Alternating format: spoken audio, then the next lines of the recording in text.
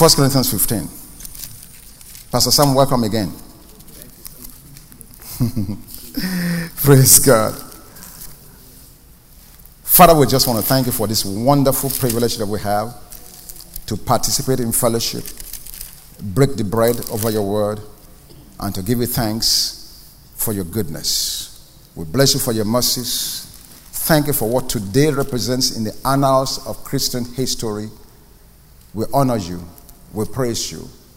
Bless your word. Anoint our ears. Thank you, Lord Jesus, for change that's taking place in us. We honor, we bless you. We praise your name forever. In Jesus' name. Amen. 1 Corinthians chapter 15. And this morning we're going to be sharing on the power of resurrection. The power of resurrection. Let me begin to read from verse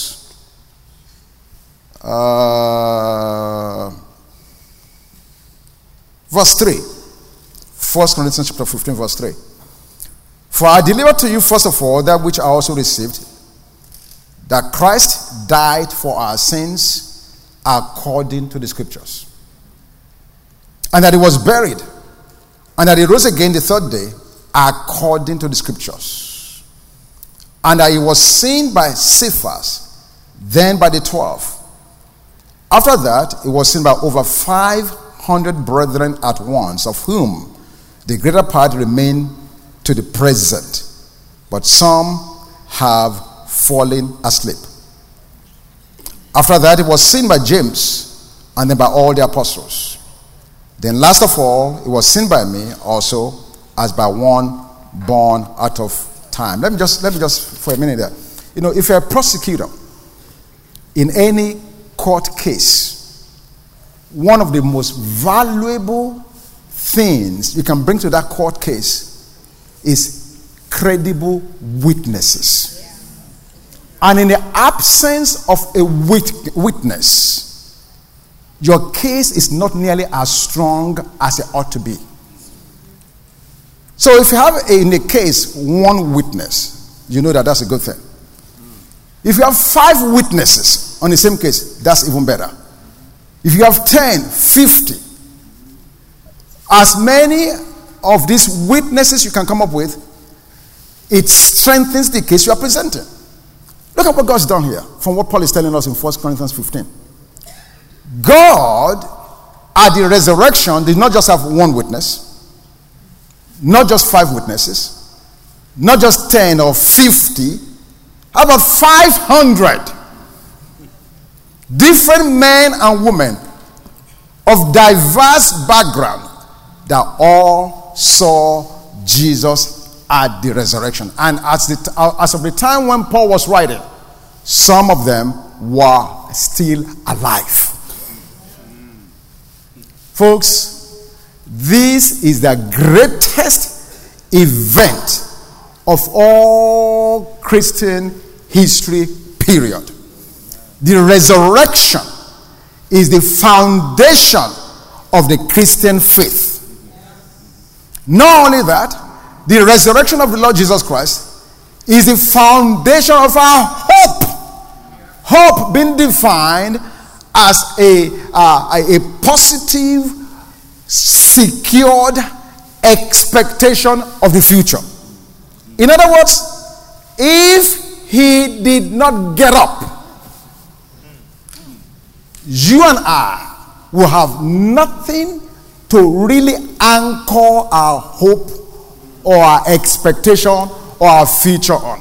If he could not get up, as Paul said later on in this chapter, we will have been of all men most miserable.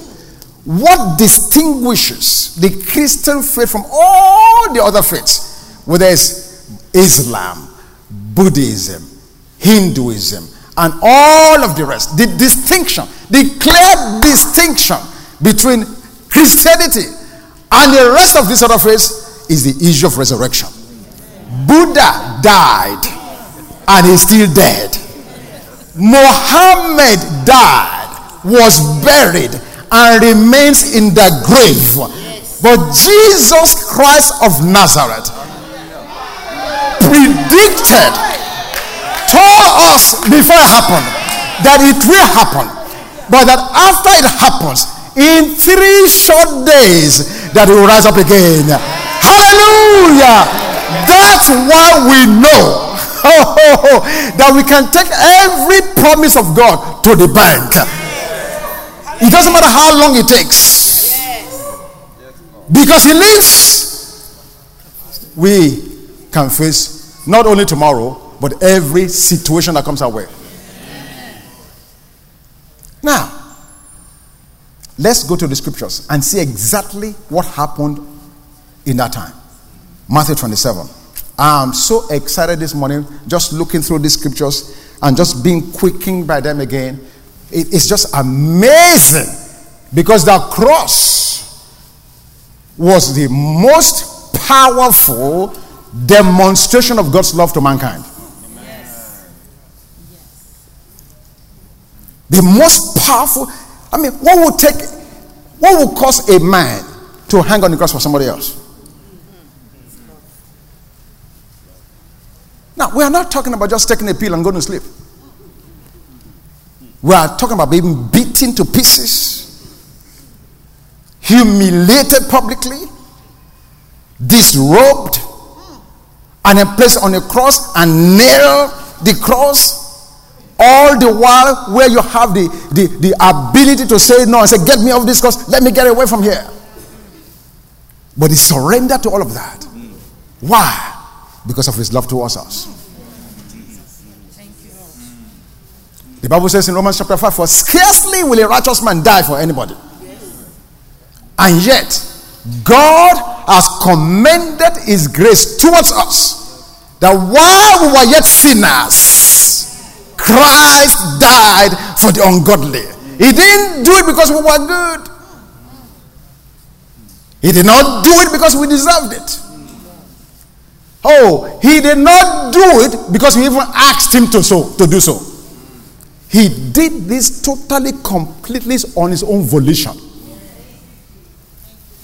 It's unmerited, unearned, undeserved favor motivated Him to do this for you and I. Not only was the cross the most powerful demonstration of God's love, it was also the most powerful demonstration of His power. Hey, Satan said, I got him. I've got him. Can you imagine that? Satan thought he killed God. Because if you can kill God, then there's no point rest of us. He thought he got him. If we could get a mirror to measure power and place that mirror at the tomb, let's measure the power that will take to get this guy out of this grave. I bet you that mirror will break. Because at the cross and at the tomb was the greatest manifestation of God's power. Hallelujah. Let's read Matthew 27. Let's pick it up from verse 50. Matthew 27 verse 50. And Jesus cried out again with a loud voice. Let's just take a pause right there. I don't know how many of you have seen people that are dying. Maybe you've been in the hospital when a loved one is passing away. One thing I can tell you for sure, you don't hear a loud noise. They are their weakest moments just before they expire. Whispers maybe, weak voice perhaps, but never a loud voice shouting. Hey! So Jesus, after having been beaten and harassed and tormented and bruised and broken, obviously in serious agonizing pain, still had enough strength in him to not just say, oh, it is No. Not this Son of God. No. He was not weak to just say, oh, Father, forgive them. No! None of that. The Bible said he cried out again with a loud voice, indicating that this shout was not a shout of defeat. It was not a shout of regrets. Rather, it was a shout of triumph. Devil, if you just know what's about to happen to you, you will change your mind. Hey, hallelujah! It was a shout of changing of history. It was a shout where the devil himself was about to be dealt with. It was a shout of rejoicing, knowing what had just taken place. Hallelujah. Oh, let's give God a shout here this morning. Let's give him a shout this morning. Hallelujah. Glory be to God.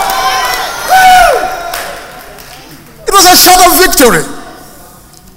If you just know, devil, what's about to happen. You bruise my heels, I'm about to bruise your head.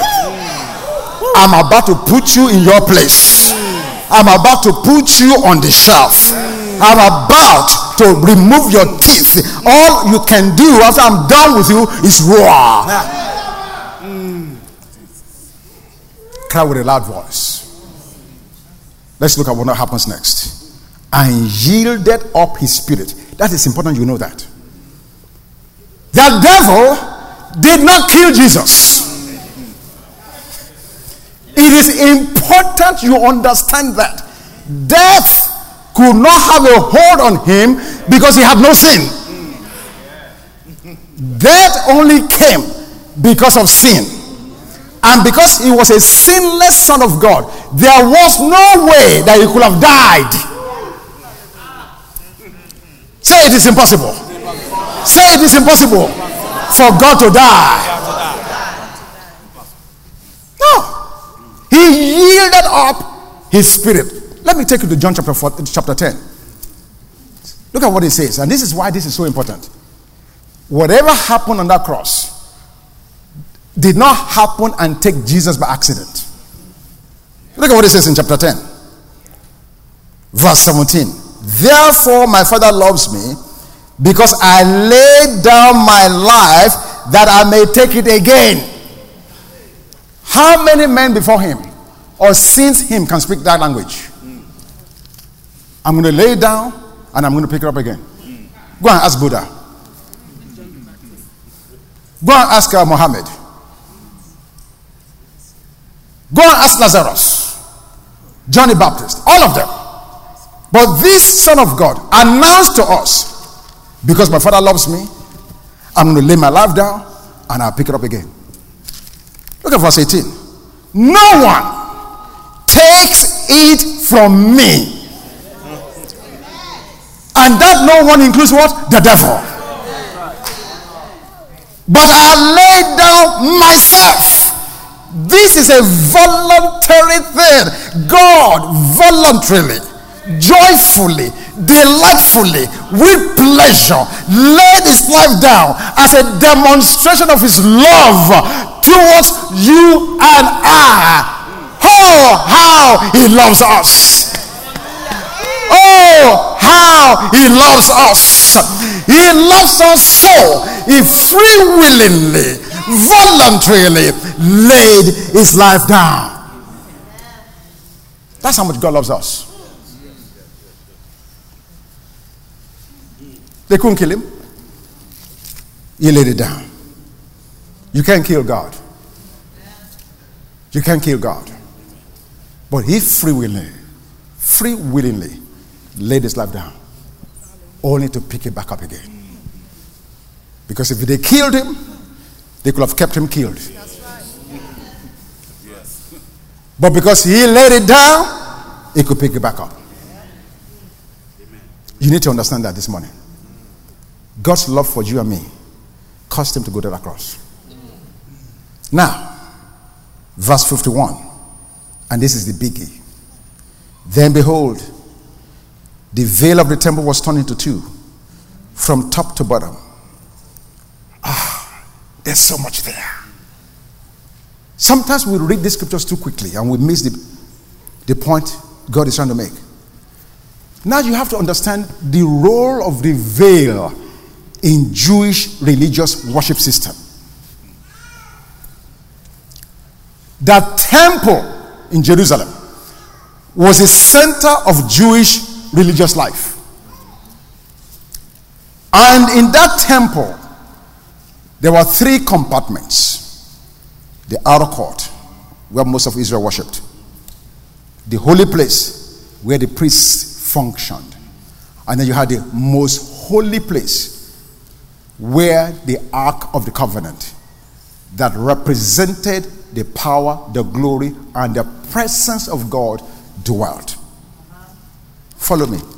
This is huge. This issue of the veil is one of the most powerful, poignant points in the resurrection.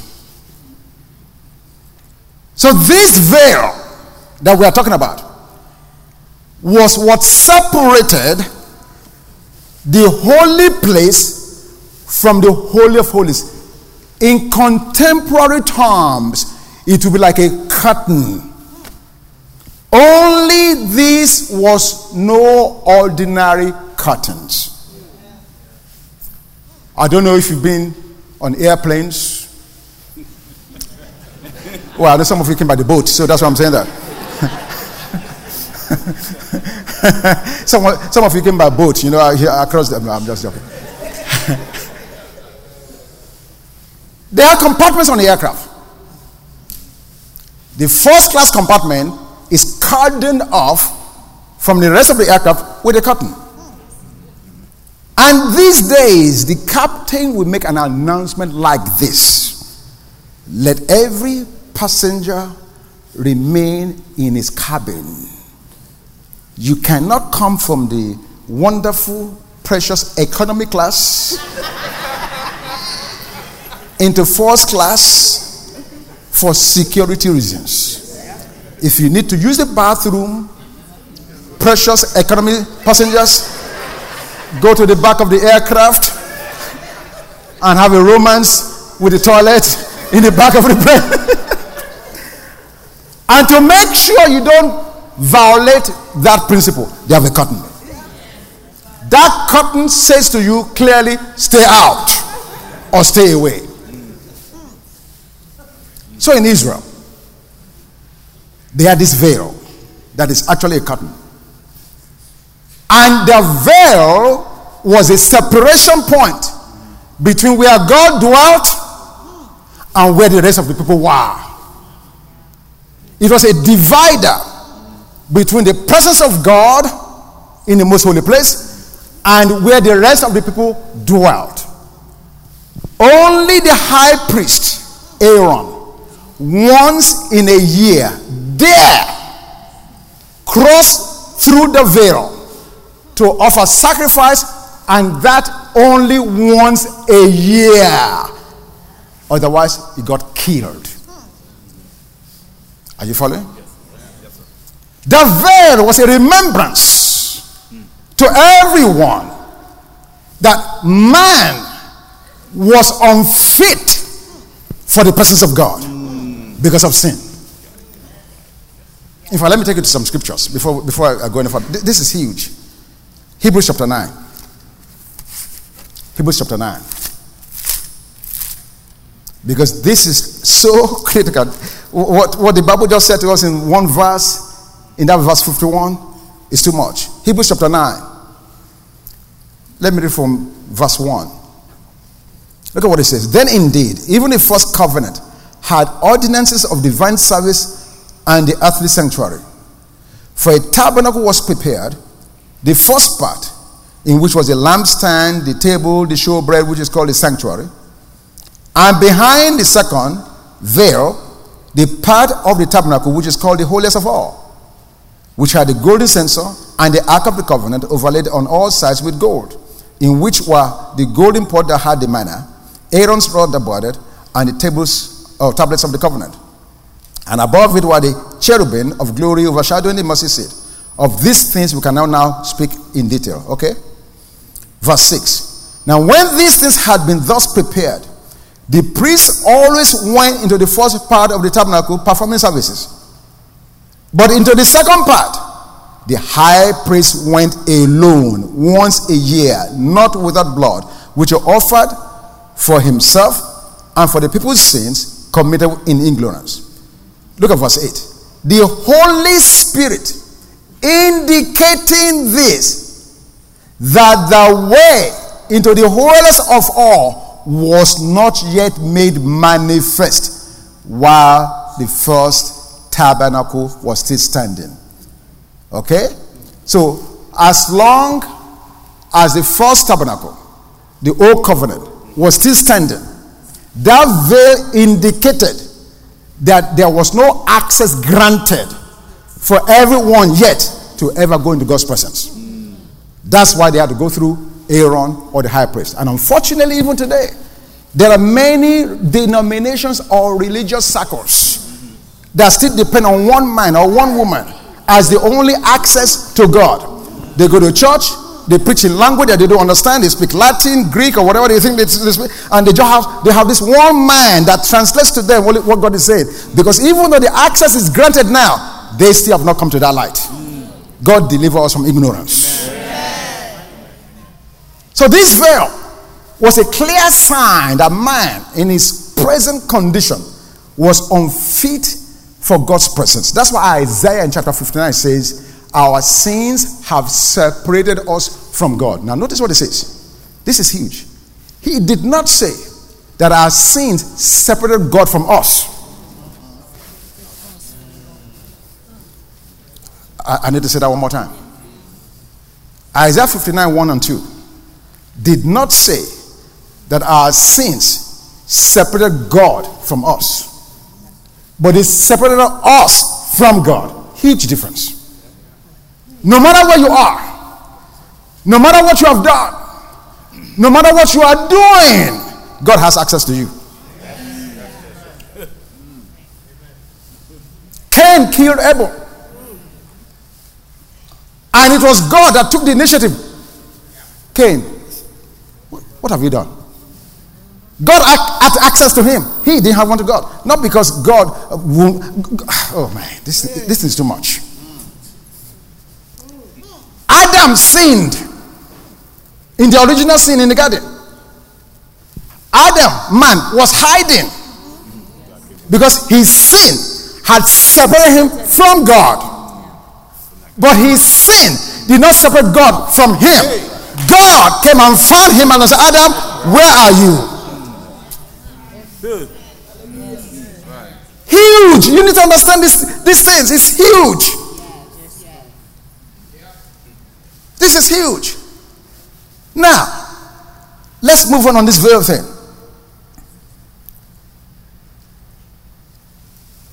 In Solomon's temple, I'm giving you this background because when I hit the punchline, revelation can come and jump at you.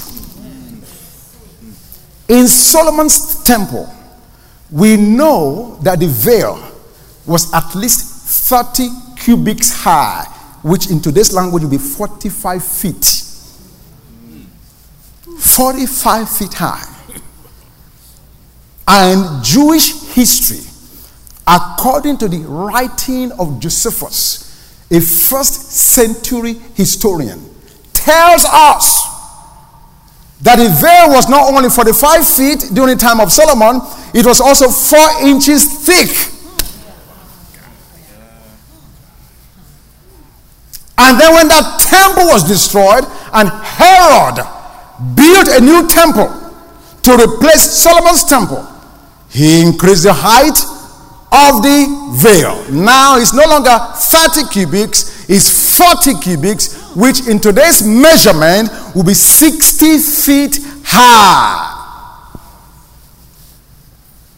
is the significance of all of these measurements? God was showing me and you the escalation of what sin does. 60 feet high to protect God from man, or man from God, and 4 inches thick. So, this is what we have.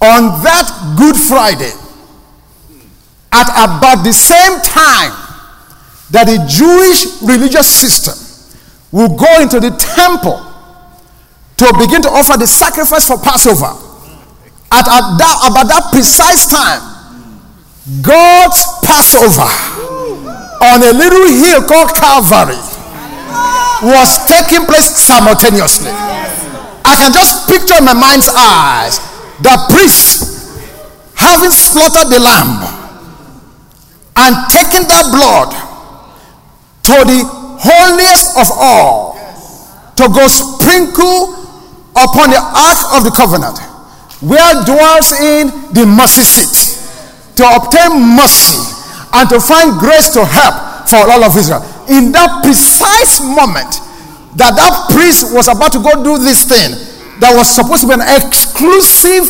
function of only the high priest, at that same time God was offering the Lamb of God that would take away the sins of the world. Hallelujah. In that precise moment, to the priest's dismay and confusion, the Bible said that God himself ripped, torn apart the veil from the top to the bottom. Hallelujah. Even though it was 4 inches thick and 60 feet in height, Holy Ghost took a divine scissors and cut it apart. Oh, hallelujah. Can you imagine this religious priest who for 20 years had performed this routine, carrying the blood into the holy place and walking through the veil before the Ark of the Covenant, and all of a sudden on this day, before he can walk in there, he's been torn to pieces. I can imagine the denominational confusion. I can imagine the religious confusion. I can imagine him trying to sew it together. Say, oh, no. God is speaking. God is saying then and today that the old is passing away. My God, if any man be in Christ Jesus is a new creation, all things are passed away. Behold, all things have become new. It's a new day. It's a new season. It's a new hour. Jesus has become the veil through which we enter in a new and living way in the presence of God. That's why he said, I am the way, I am the truth, I am the life. If anyone comes by me, you can only come by me through God.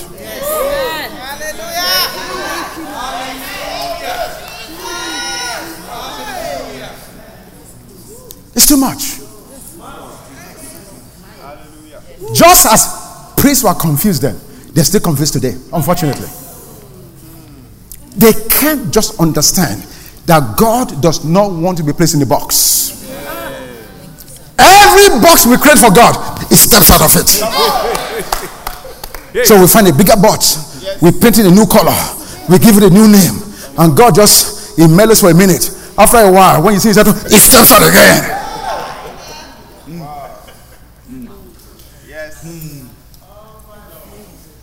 He tore the veil from top to bottom, signifying for you and I a new way has been made. And for the first time, not just the elite could worship God, not just the high and mighty, not just those with clergy collar, not just those with rings and chains on their neck and big cross on their... No. God is not for the elite. He's not for the few. He's not just for those selected few. God is a God of the earth. The earth is the Lord's, and the fullness thereof, the world and they that dwell therein.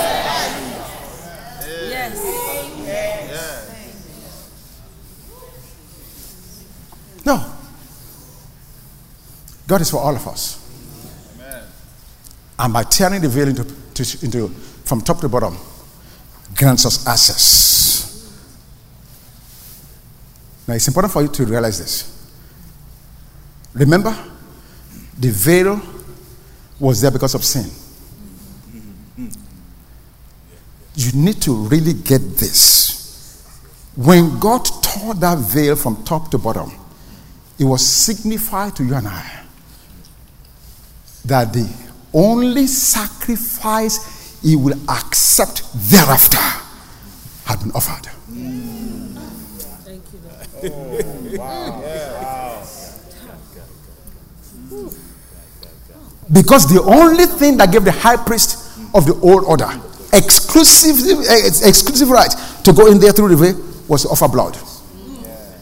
So by tearing it apart, God says the only perfect sacrifice once and for all has been offered. There is no need for any more sacrifice.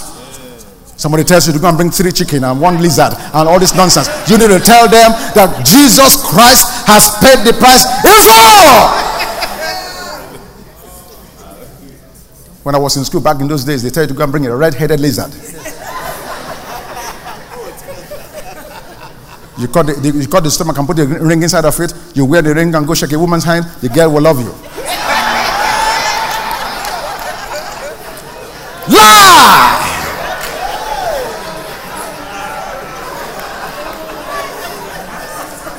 From the way you guys are laughing, many of you did that same thing.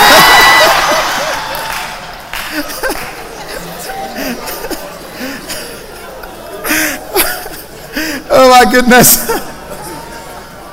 Jesus, his sacrifice became sufficient. Think about that.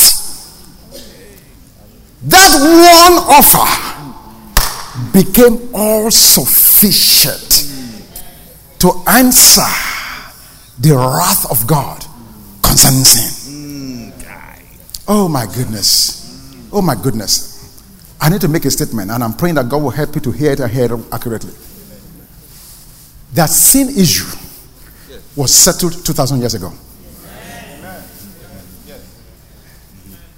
It was. Now, on this side of glory, you and I have to live right. We have to believe God, and we have to trust the Holy Spirit to help us. But you must understand from God's perspective, it was a done deal. That's why the veil was broken. Access to all who believe it. There is no sin that you can now sin. Oh, I know religions in the house. This is Resurrection Sunday. I know all kinds of people are here. But I have to say it. There is no sin that you can now commit for which Jesus did not take care in advance. In advance, paid for. My God, paid for. Because if that was not the case, you could not be born again now. He paid for your sin 2,000 years ago. Not today. You are bought from the slavery of sin. Not today. But 2,000 years ago. The sin you have not committed was forgiven in 2,000 years ago. Do you understand that? When Jesus said, Father, forgive them, plural, for they know not what they were doing, he was not talking about joy. I mean, were you there then, sir? Are you sure you are not there? I thought maybe you are ancient of days. Maybe you are there. None of us was there. And yet he issued a blanket wholesale forgiveness for all mankind. If that was not so, then there are too many scriptures we need to reckon with. John 1:29. Behold the Lamb of God who takes away the sin of the world. What do you do with that? Now, are we saying that because Jesus took our sins and forgave it before we ever sinned it. Are we saying that now gives us a license and liberty to sin? Absolutely not. Because there are grave consequences for living in sin. In fact, the reason that people cannot appreciate the love of God, sense the love of God, embrace the love of God is sin. The sins people commit dull their sense of being able to appreciate what God has done. But it does not stop God in loving you. You cannot sin enough to make God stop loving you. I'm sorry, Mr. Esteban.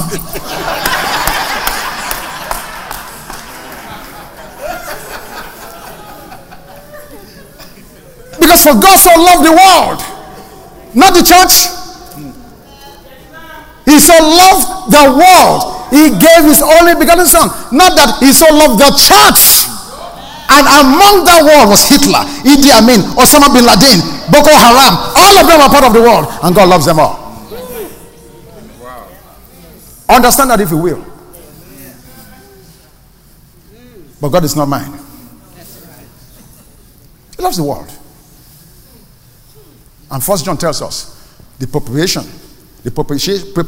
of our sins is not just for us, the church, but for the whole world. You need to understand what happened at that cross. That's why that cross is a big issue. That's where the sin issue was dealt with once and for all. And when you now understand how much God loves you, nobody will have to tell you not to sin. The antidote for sinning is understanding the love of God. When you know how much he loves you, you will receive that grace, the enablement to want to please him the rest of your life. Go and ask Joseph. If you think Potiphar's wife was not beautiful, ask Joseph. Because the captain of an army in Egypt, by the mere virtue of his position, he must get the most beautiful woman. And here comes this young boy, 17, 18. And the madam is seeing him every day. The captain is too busy. He's commanding the army. So this young boy here, he must have, he must be able to deliver. And she seduced him. On and on and on and on. How? Why did Joseph stand? Can somebody answer that question for me? There was no 10 commandments given at the time. This was in Genesis. 10 commandments did not come until Exodus. Who taught him not to commit adultery? Which seminar on morality did he go to?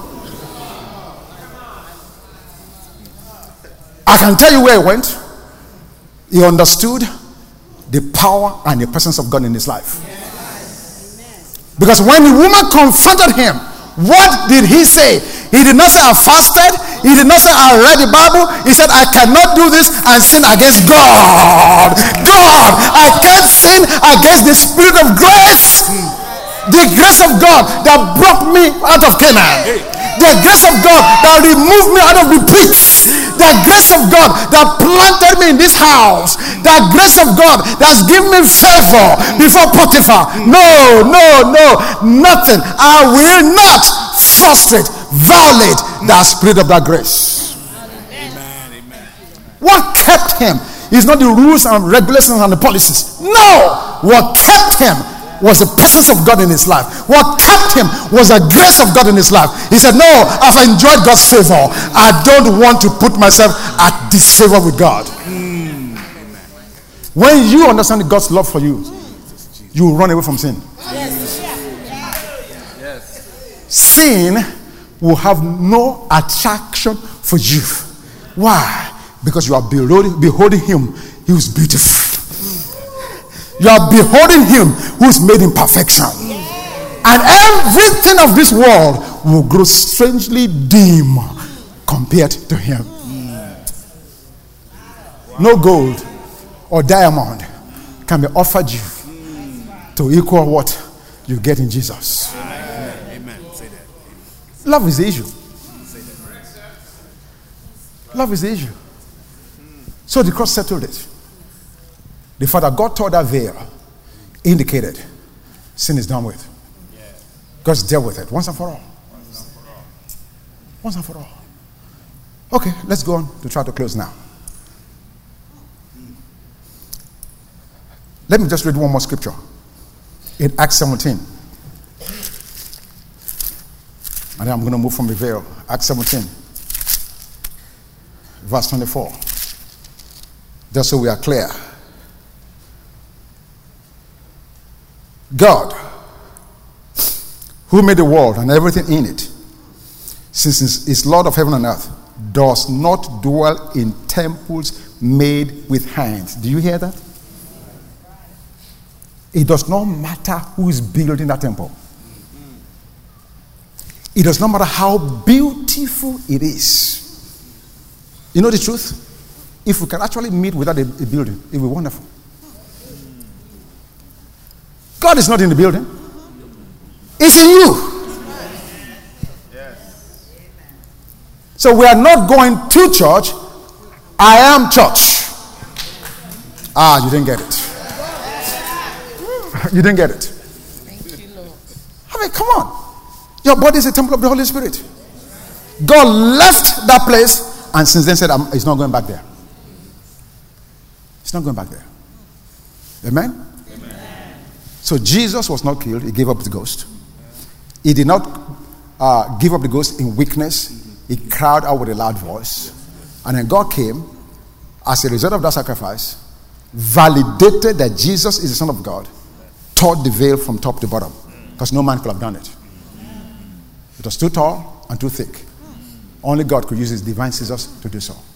Now, let's move on. Let's move on. Let's move on. Back in Matthew chapter 27.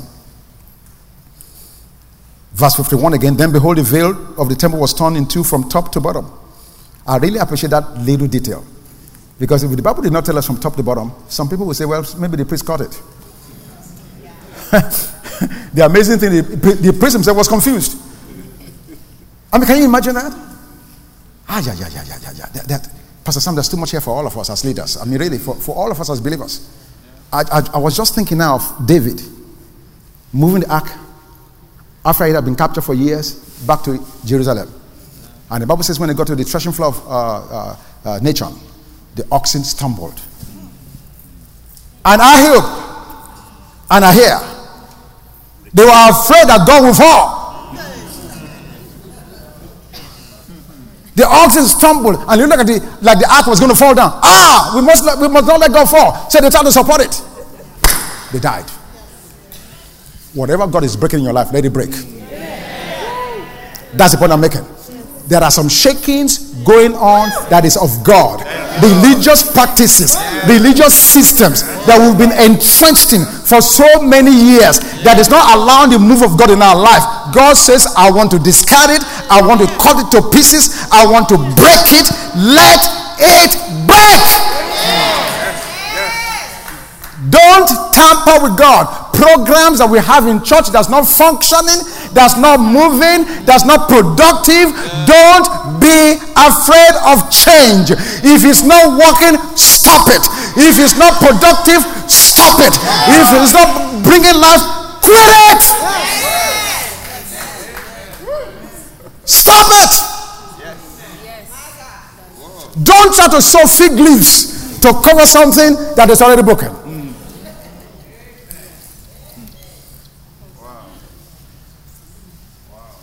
Okay. And now, the earth quaked and the rocks were split. Now, these are the symptoms of the power meter.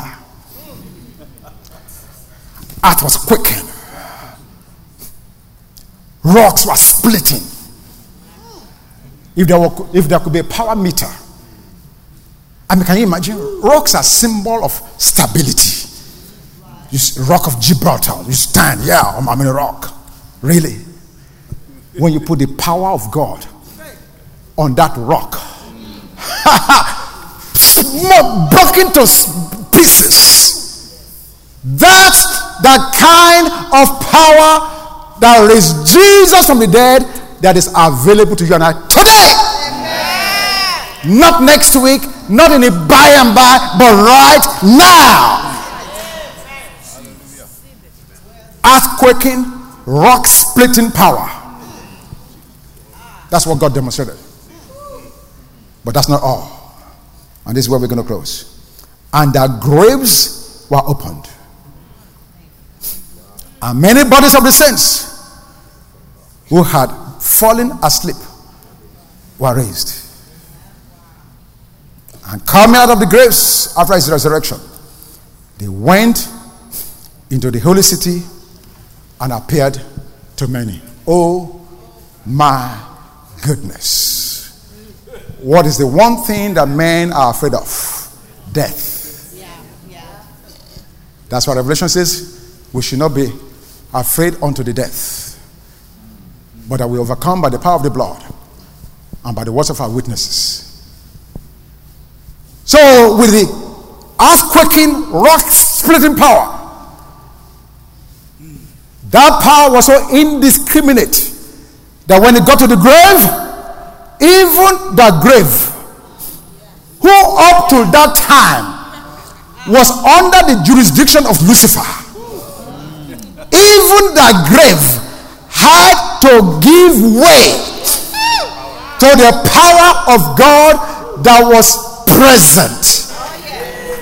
Now understand what Paul was saying in the book of Colossians, that the handwriting that was upon us has been nailed to the cross, that we are triumph in it, that it disarmed principalities. Are you remembering that in Colossians chapter 2? Because back in that day, when the Romans went to war, the entire subjects of Rome were in great anticipation, wondering what the status of the battle was. And the only way they could be confirmed, or they could be assured that the battle was won, was not just because CNN flashes the news, we've overtaken Babylon. No. That was not enough back in those days. There was no CNN, by the way. The only way the people could be assured that the victory had been won was that they would bring the spoils of the battle and parade the city and demonstrate for all the subjects. This was the captain of the opponent. This is the lieutenant of the opponent. We've not only defeated them, we've cut their hands and their fingers. They can no longer fight us.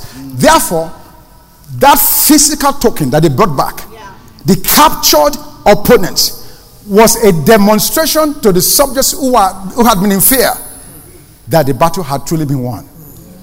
So what did Jesus have to do to show me and you in 2016 that not only did he raise from the dead, but that every saint who has also died in Christ, they are just as secured as he is. So what did he do? He went to the graveside. I can hear him say, Daniel, hey, this is your moment to come out of the grave. Joseph, you are faithful in your time. Now arise. I can hear him say, Moses, it's time. You've slept for a season. Now come out and model your new body for those that are still living, so they know that yes, I am the living and was dead, but now I am alive. So those saints on his resurrection, oh, this is too good. Now you understand why God calls him the firstborn among the dead. He's not just the only resurrected one, he's the first among the dead. So he rose up. Please, can you stand up? Good. He rose up, and then the rest of them rose up with him. I'm saying to you, there's resurrection waiting for you. The enemy cannot hold you down. The devil cannot kill you. In the name of Jesus, you will live again. You will arise again. Every dream, every home that's broken, everything that's broken in your life, receive resurrection power. In the name of Jesus, your finances are resurrected. Your families are resurrected. Your jobs are resurrected. Your businesses are resurrected. In the name of Jesus. Oh, glory to God. Glory to God. Glory to God. The life of God. The life of God. The life of God.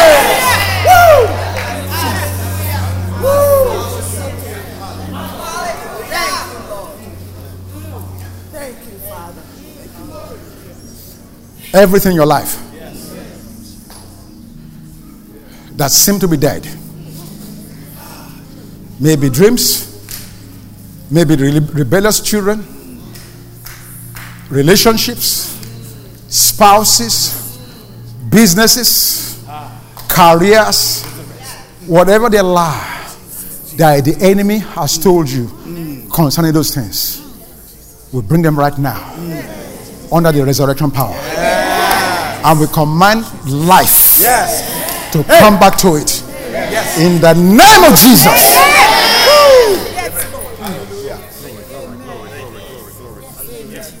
Father, we receive it now. Because the same power that raised Jesus from the dead lives in us now.